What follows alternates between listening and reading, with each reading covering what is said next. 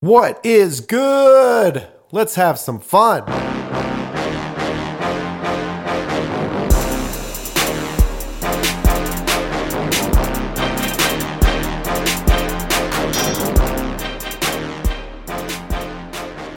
It's the Fundamism Podcast with your host Paul J. Long and all things fun. We'll let the fun begin. Woo! What is good, ladies and gentlemen? It's your boy Paul J. Long coming to you from the spot, Mecca Arrowhead Stadium, with one of the best all time to do it.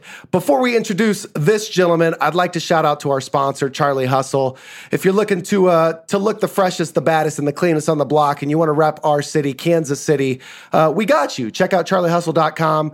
They got nice duds. We, of course, are in the Charlie Hustle suite here at Arrowhead, and I'm stoked. I am absolutely just amped for this guest here because I grew up on this guest right here, Mr. Neil Smith. How you doing, Neil? I'm doing good, brother. How are you? I'm on cloud nine. Look, it don't get much better than this. Hey, I like the background. That's man. right.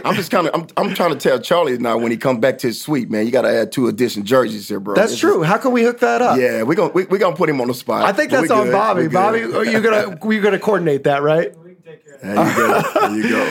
So, Mr. Smith, is it okay if I call you Neil? Oh, no, you call me Neil, man. Don't call me Mr. Smith. Well, I know you're but from I am the Mr. South. Smith. So. Yeah, that's exactly right. But not LL Cool J, Mr. Smith. No. Never made LL Cool J's type of checks either. So you grew up in the South. I want to be respectful of you. We're going to talk about that a little bit. But first question that we start with every guest, Neil, is what do you do for fun? Well, my fun time is, I picked up this game. When I played sports, everything was about angles and leverage and strength and, speed and all these different things. So I picked up the game golf. Oh. And, I don't know, something about this little ball that you can't hit to make it goes the right way, just sitting still. And it's been a challenge for me, but I'm finally getting it. After maybe about 7 years of playing. I'm getting the game down now. I'm trying to get my scores down and literally it's fun for me because it was a challenge up until now, and I got it. I'm still in double digits, but I'm still 11 handicap, going into a 10, and that's saying something. Sure, it absolutely is, Sam. It says a lot about your persistence and growth, and I think that equates to a lot of things in your life, or correlates to a lot of things in your life, which we're going to talk about. I've never met one individual that I asked, "Are you good at golf?" And they say, yeah, I'm good at golf, but never fails. I go out there with them. Of course, I get ran because I've never shot anything under 100. Well, that's where you start. That's right. You started at 100. Started from the bottom. Yeah, exactly. Now I'm still there. But nevertheless, Neil, you played for the Kansas City Chiefs. You played for the Denver Broncos. You played for the LA Chargers. But long before that, you were just a young boy growing up in Louisiana.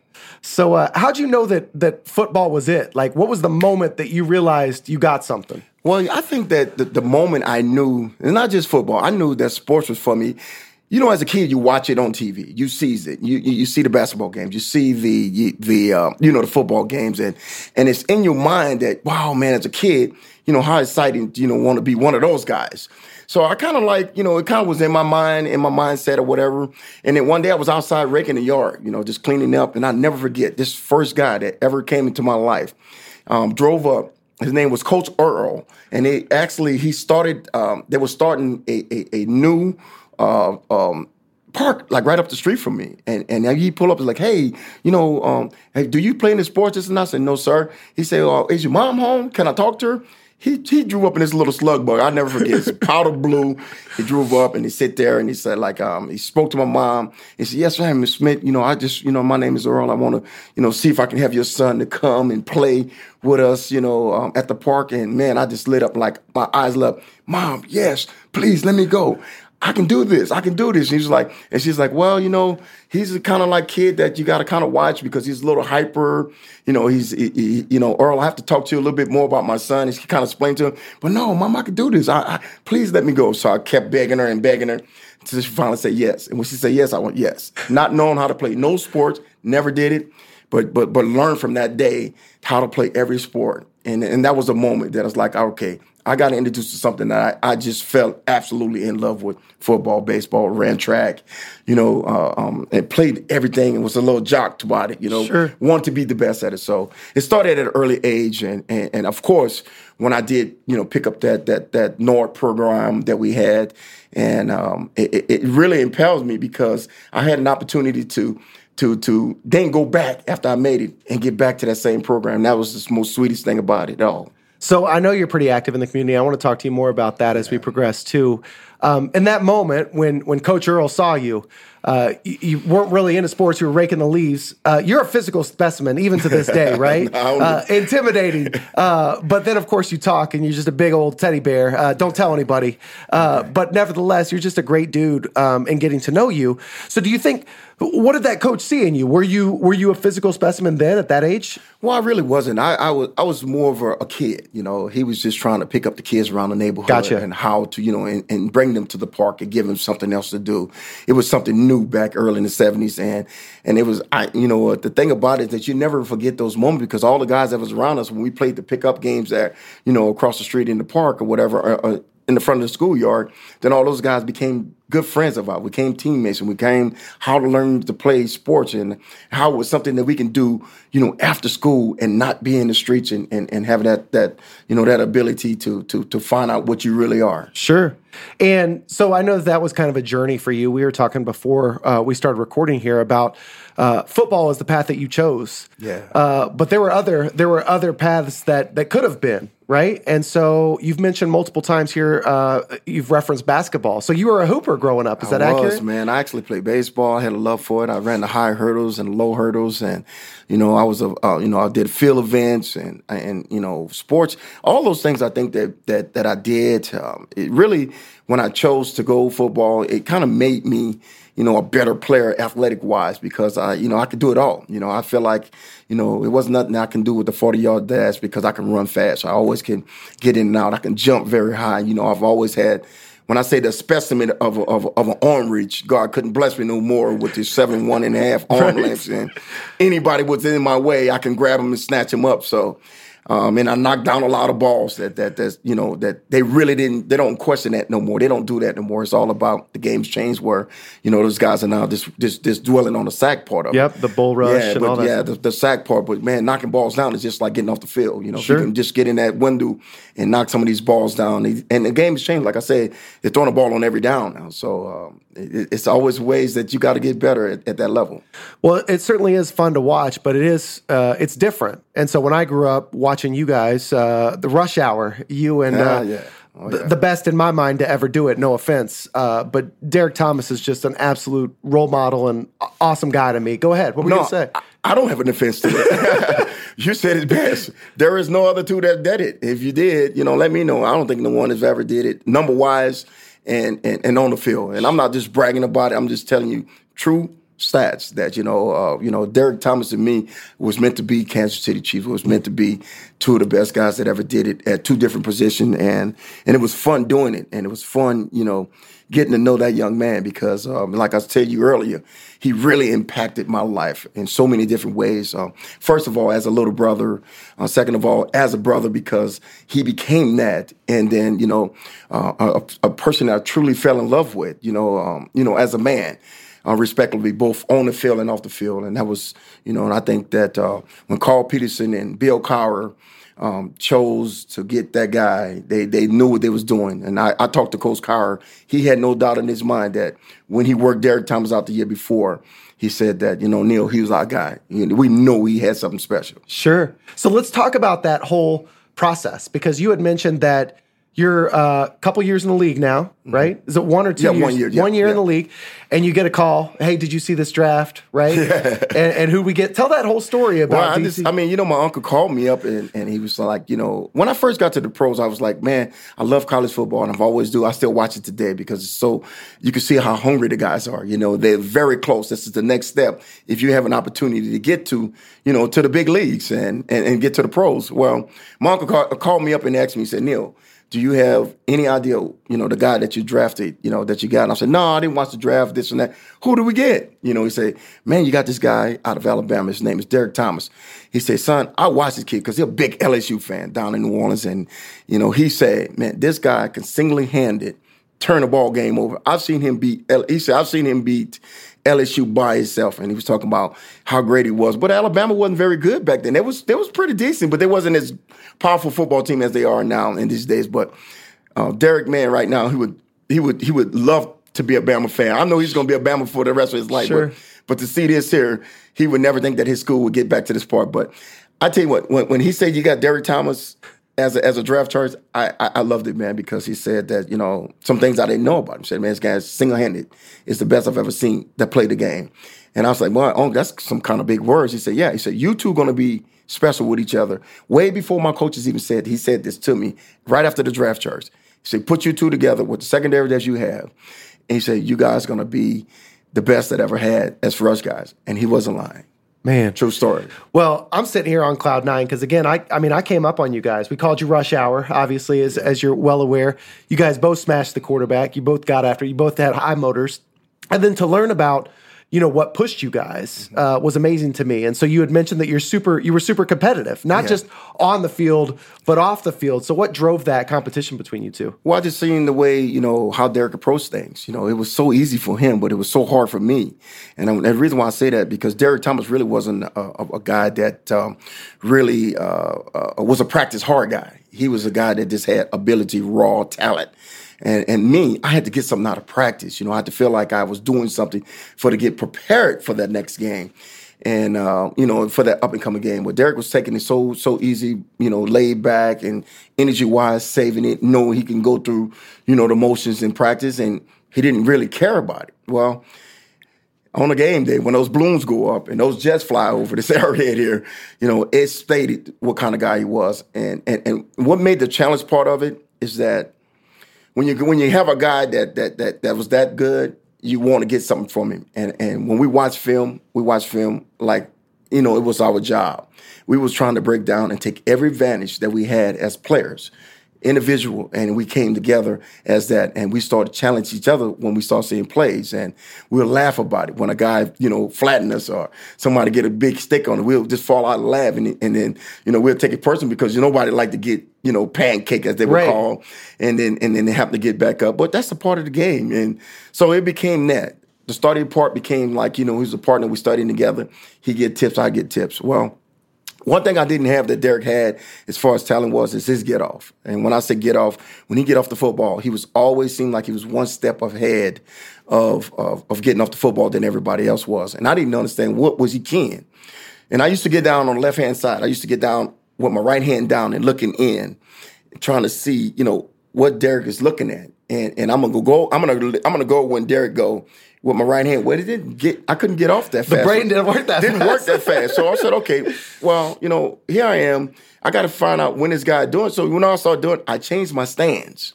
So on the rush downs, I would actually get my left hand down. It was different than anybody else that ever did it on the left hand side. I put my left hands down. Well, now I can actually see him all the way across. And I never watched the football.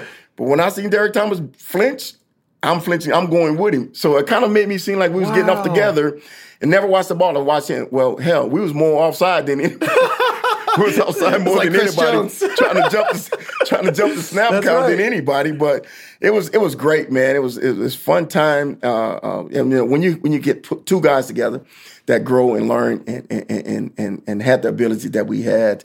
And I tell you what, what the Hunt family did, how we changed this foundation and this chief nation now, what they call it, being a part of it, it was special because, it was a lot of love here. And, we didn't have the offense that we have now and that luxury but we made football fun. Yes, that's because true. You know what? We played 90 plays and we had to play 90 plays to win the football game. That's what it took. We didn't care. Because that's 13-10. Yeah, that's what it didn't matter. It was a baseball score. If you don't want to see defense, you don't want to come in here, don't come in here. Yeah. A lot of teams came and didn't come out of here with a victory. That's true. Yeah. And that was, we're to this point now in 2018 where the Chiefs our team, they're playing like they did in the 90s. I mean, specifically different style of play. Sure. But we're at the pinnacle now. I mean, we're in the talk of the best in the division, not just the division, but the AFC, and potentially Super Bowl contenders. And you guys were perennial, competitors in that regard too. I mean, this was a place to play. Absolutely. And so, first of all, I find that fascinating that you were watching the ball at all. You were watching DT. That says a lot about him. But thinking through just your strengths, and you're one of the best to ever do it too. I mean, specifically, you're a Hall of Fame candidate, and first of all, I admire you, and I'm super proud of you. I know that probably doesn't mean anything coming from me, but I grew up watching you two, and you were telling me earlier. So again, I reiterate, a Hall of Fame candidate. You told me that you were watching film. And you'd watch DT do something, and you'd say, "Oh man, I don't think I could do that." Yeah, when you watch film, on each other, and you see things that you do, you'll be amazed sometimes of yourself. What do you do, and how you did it, and you never question it. You just say, "Wow, if I can do that, I can do this," and try to push yourself to the next level. Well, I kind of watched Derrick Thomas. He did something one time, and he came around the corner, and he did this dip move. And his dip move is still today that guys do when they come. But Derrick Thomas gets so low to the ground, and he dip. And when he dip, the offensive lineman actually don't have anything to hit, and he goes across the top. And when Derrick comes up, he comes up with a rip. Well, he's already facing the quarterback. And it's one of the rushes that they have today that a lot of guys you can see that comes around the ends. They'll do that dip move and come up. You can see D4 do it. You see Houston do it. A bunch of other players that's around the league and do stuff. And everybody, and it just didn't start from Derrick Thomas. I'm sure Derrick got it from somebody, but it was one of his moves that he did. It was his patent move. With me, I was more of a physical type of guy. I like the bull rush. I like the clubber guy. I like the rip. Howie Long told me the rip move, and the thing about it, I studied the guys that was around me that made it happen. The Bruce Smiths, the Reggie Whites, and the Charles Manns, and Chris Denton, all those guys that that was before me that I wanted to get something out of them. And when I studied these guys, I was like, okay, this is what I'm gonna work on this week. This is what I'm gonna work on next week. I'm gonna work on this guy move this week. So whenever you see a guy, and when I studied the opponent, everything he's strengthened, all of his strengths and his weakness. I had this arsenal of things that I wanted to pull out that week that I was going to work on. And I was going to keep doing something until it worked. And that's just what it was. The big thing about me and Derrick is, like you said it earlier, high motors. We had the motors that we thought that we could make every play. Now, these players right now, they don't think they can make every play. But we thought that we could make every play. And that's how the game has changed so much that if a play was away from us, we still got in pursuit. If we had to make that play, 30 yards down the field, we make that play because we're in a hot pursuit. So if a guy break loose, we were still there to make the play downfield. Nowadays, guys don't do that. Once they get past a certain level, they seem like to turn the motor down and trying to save something. Well, we just wanted to just play because we had no idea that we wasn't very ripe to make every play, but we thought we could. Sure. And that's what made us to that next level. Studying the opponents, knowing that you can make plays, and just when the game was out there, just leave it out there. And I have no regression on anything I've did as far as up until now for football wise. Sure. Well, so I want to talk a little bit more about that. I want to talk about folks taking you under their wing. I want to talk about obviously the passing of the greatest, Mr. Derrick Thomas. Yeah. But before we do that, something that you said just really resonated with me because I think a lot of folks tune into this podcast. So I was telling you before, this is the fundamentals of a fun and optimistic lifestyle. Mm-hmm. So basically, whatever you do that gives you strength, whatever lifts you up out of a challenging moment or gets you out of this mental prison, that's what I call a fundamental. Sure. And so you're living life with fundamentalism. You're gravitating towards things that give you strength. You're creating a better environment for others. And part of that is confidence and throwing all of yourself into something. And so I was telling you that Kareem Rush was recently on. Mm-hmm. And I asked him recently, he's got a goal of going on The Voice. He's a tremendous singer. Okay. So I said, hey, what's the probability of you going on The Voice? He goes, 100%. Oh, you want to do it? He said 100%. Awesome. So I said, have you auditioned yet? No. So what's the probability? 100%. So then I said, back of his mind. That's right. Sure. So then I asked him another question. I said, what's the probability of this this entrepreneurial thing that he's getting into, these things, these water tubes that he saw? 100%. Every question I asked him, Neil, was 100%. Okay.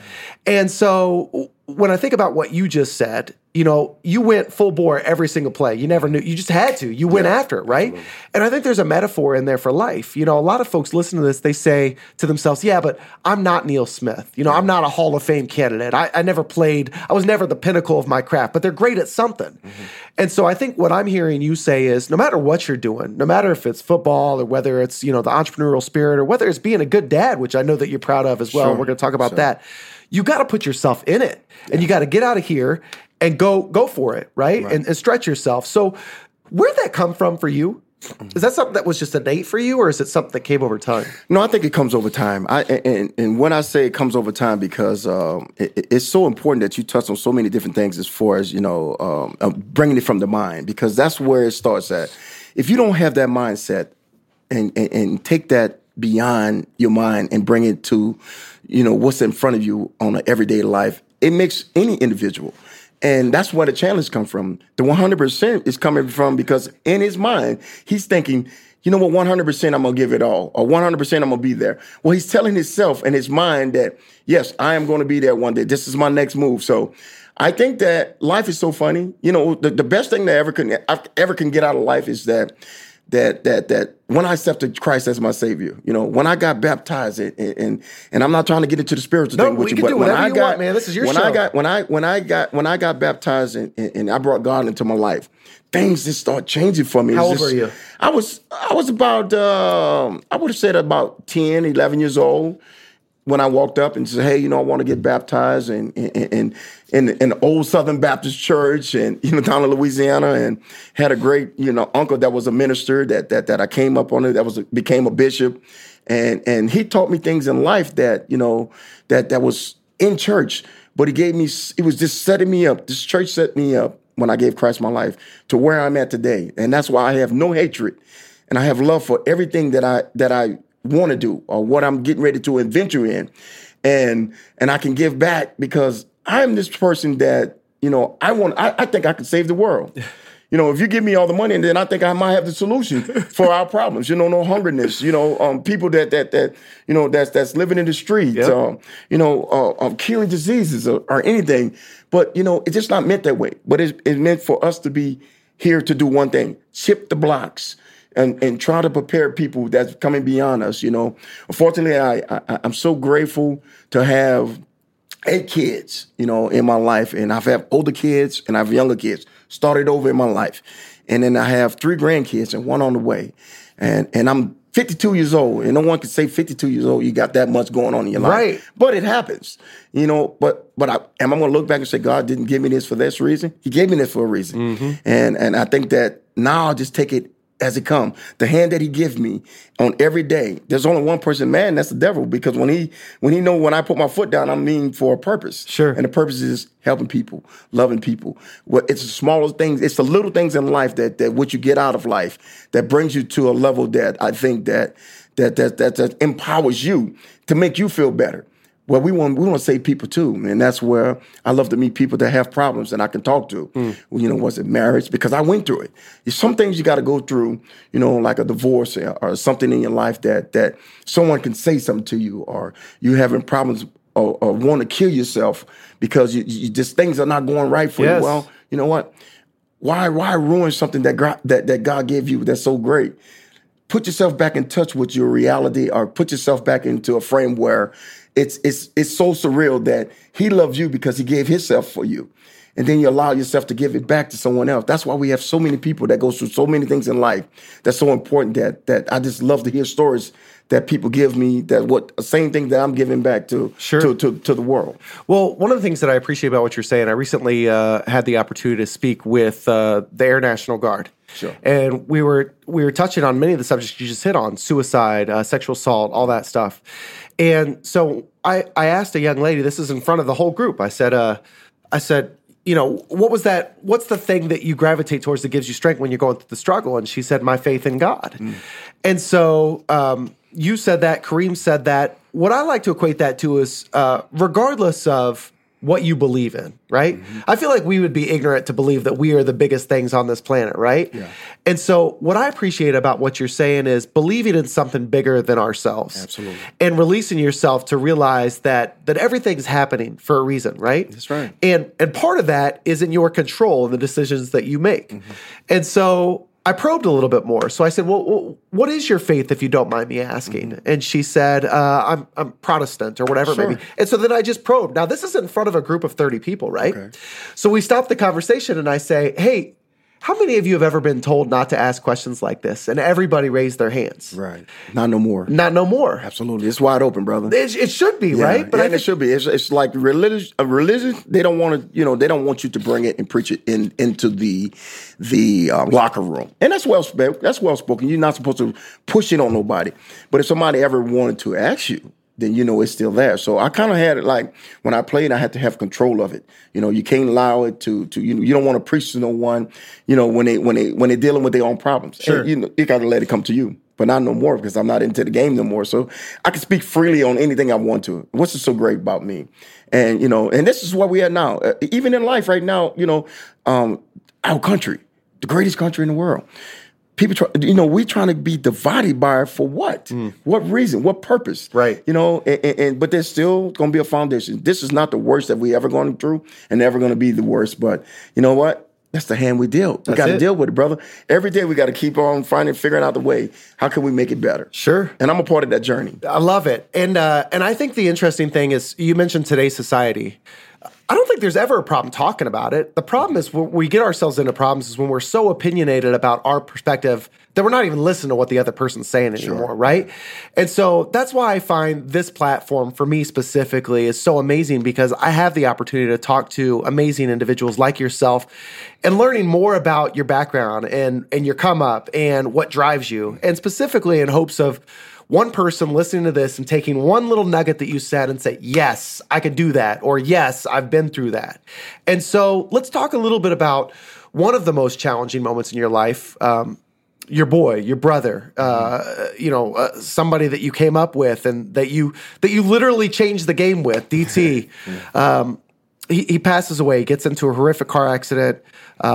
He's on life support for several days. We think that he's going to pull through at one point in time. And absolutely. And I got the news, and I remember, this is, in my eyes, still to this day, he's my favorite athlete of all time. And so I'm bawling. I cut out the news article and I put it on my dresser and all that stuff. You guys are besties. You guys are best friends. Sure. So talk a little bit about that experience with what happened there. Well, I remember the day, when tragedies happen, you always remember where you was, when 9/11, where you was when the space shuttle, blew up and going to the moon and going to space. And I think that, that moment right there, I remember exactly where I was when I got, that he was into a car accident. And I was actually living in Denver at the time, and I was on a family vacation up in the mountains. And I was told, that, I'm thinking that, okay, Derrick is in a car accident. Okay.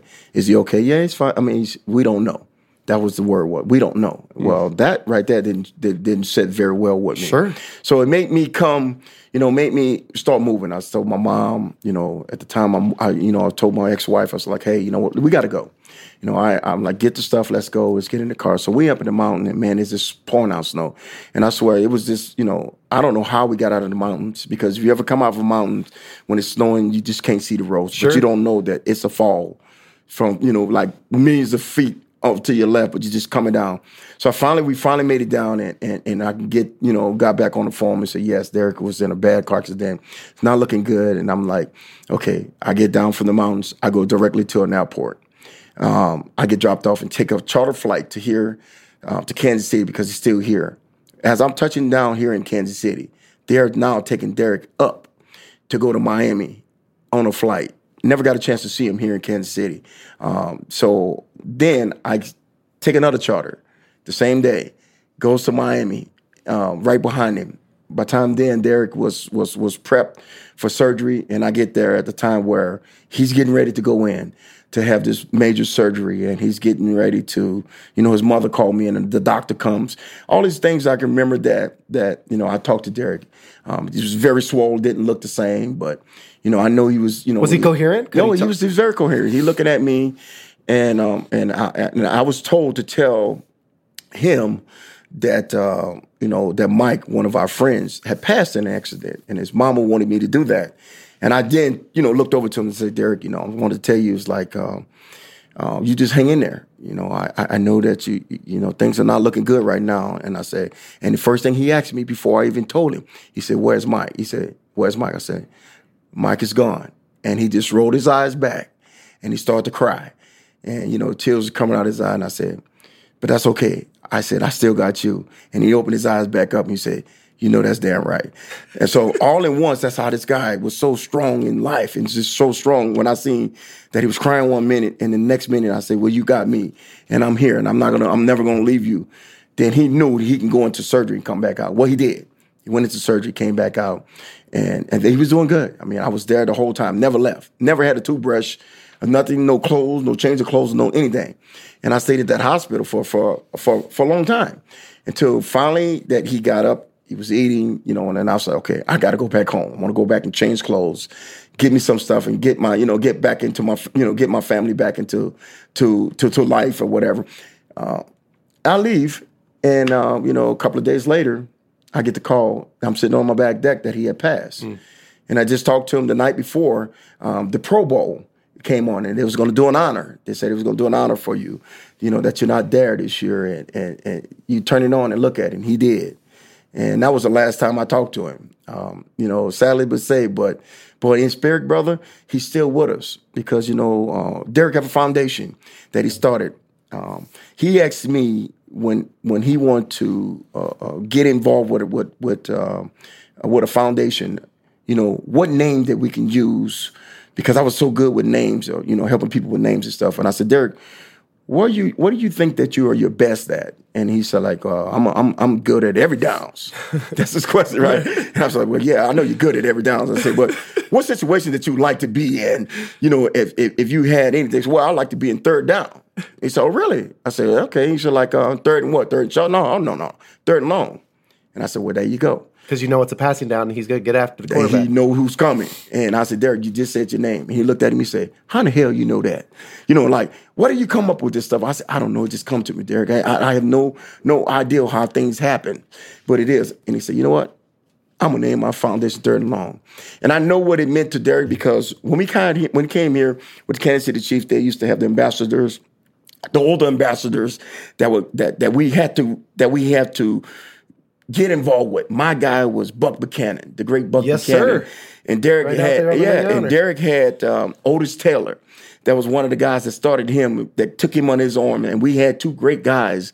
Of course, Buck has left us, and Otis right now is still fighting for his life, and those guys was mentors and told us how we can get involved and how we can stay involved and how we can give back to our community, which is, Kansas City. So it was family from family that this was passed on. How we just became, Kansas City Chiefs family, how the chief before us laid the carpet for us and showed us how to unfold this and how we got involved with our foundations.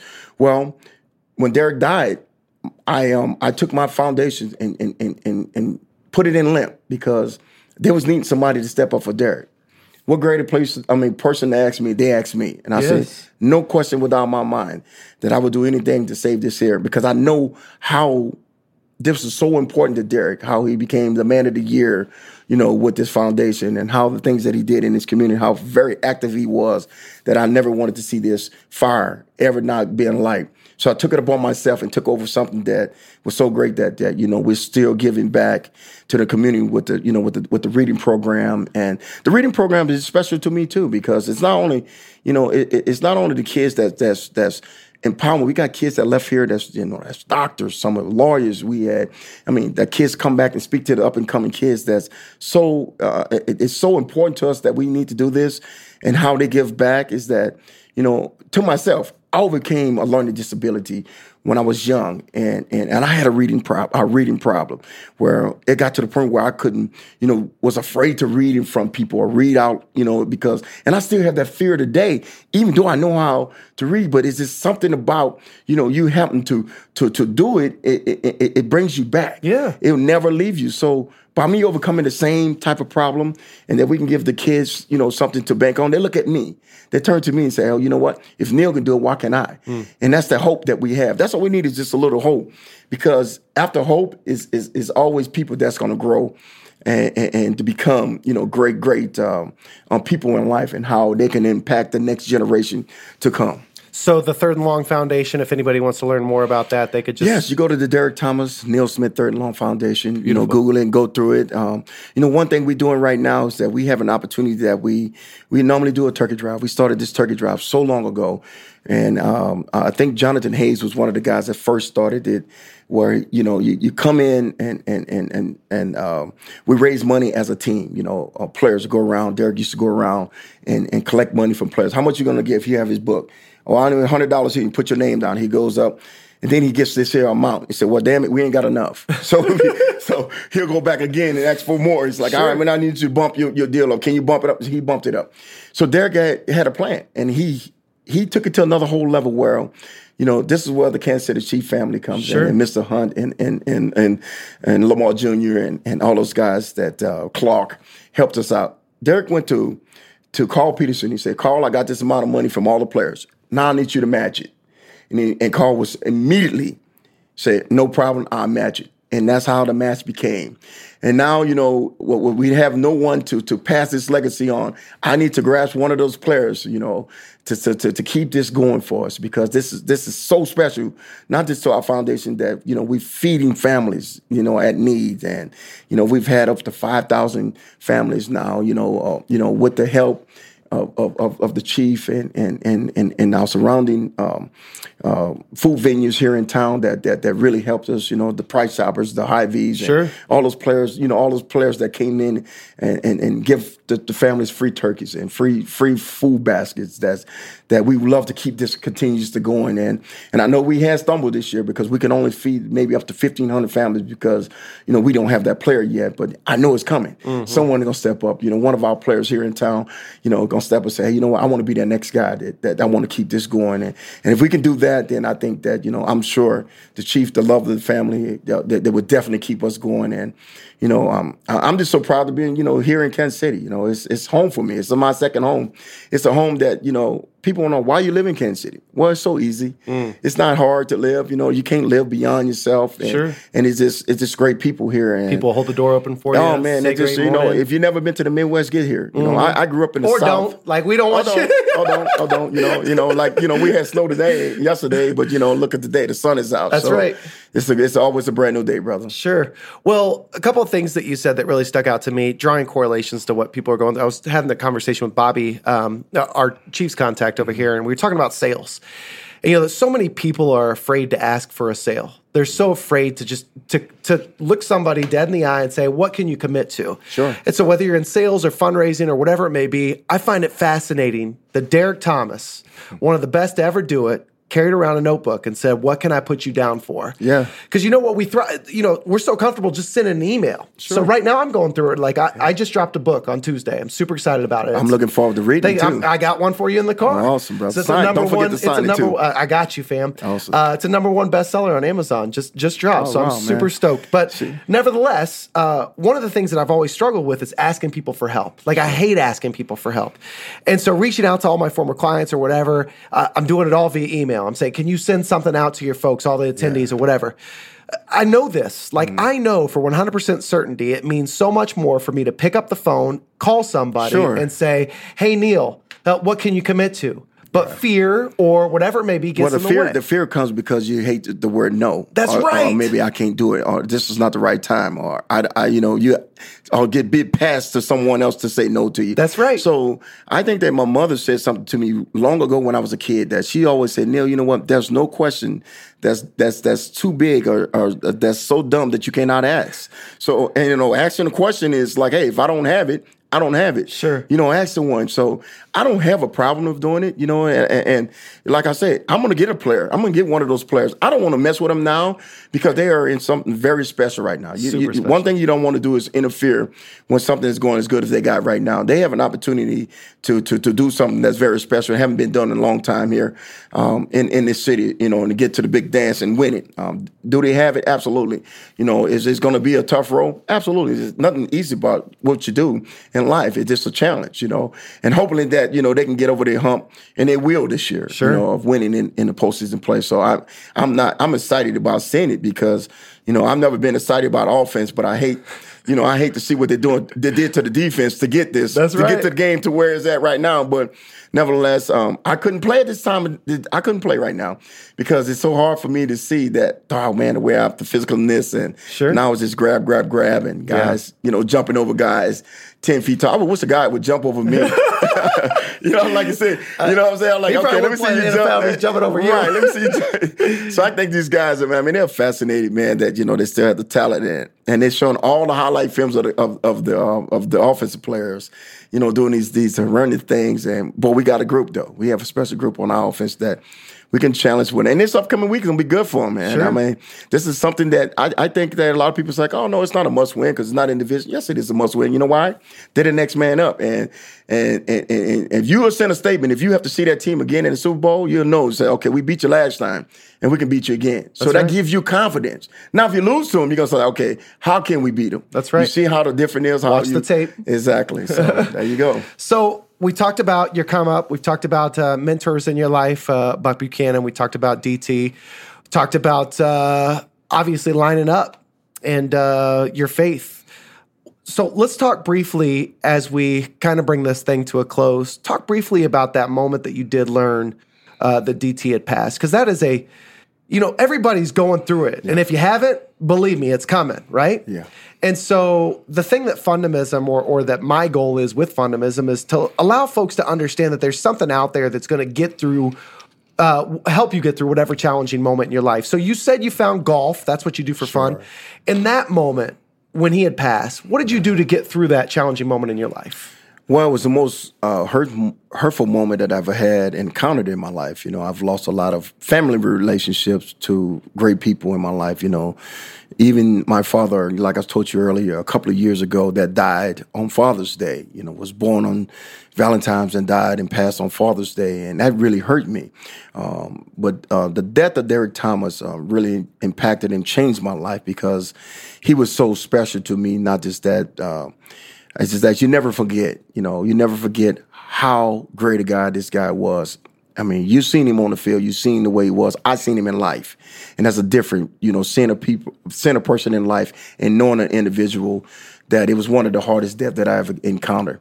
And I think that God put us in places and he do things for a purpose. Mm-hmm. He put Derrick Thomas and me together for a purpose and a reason.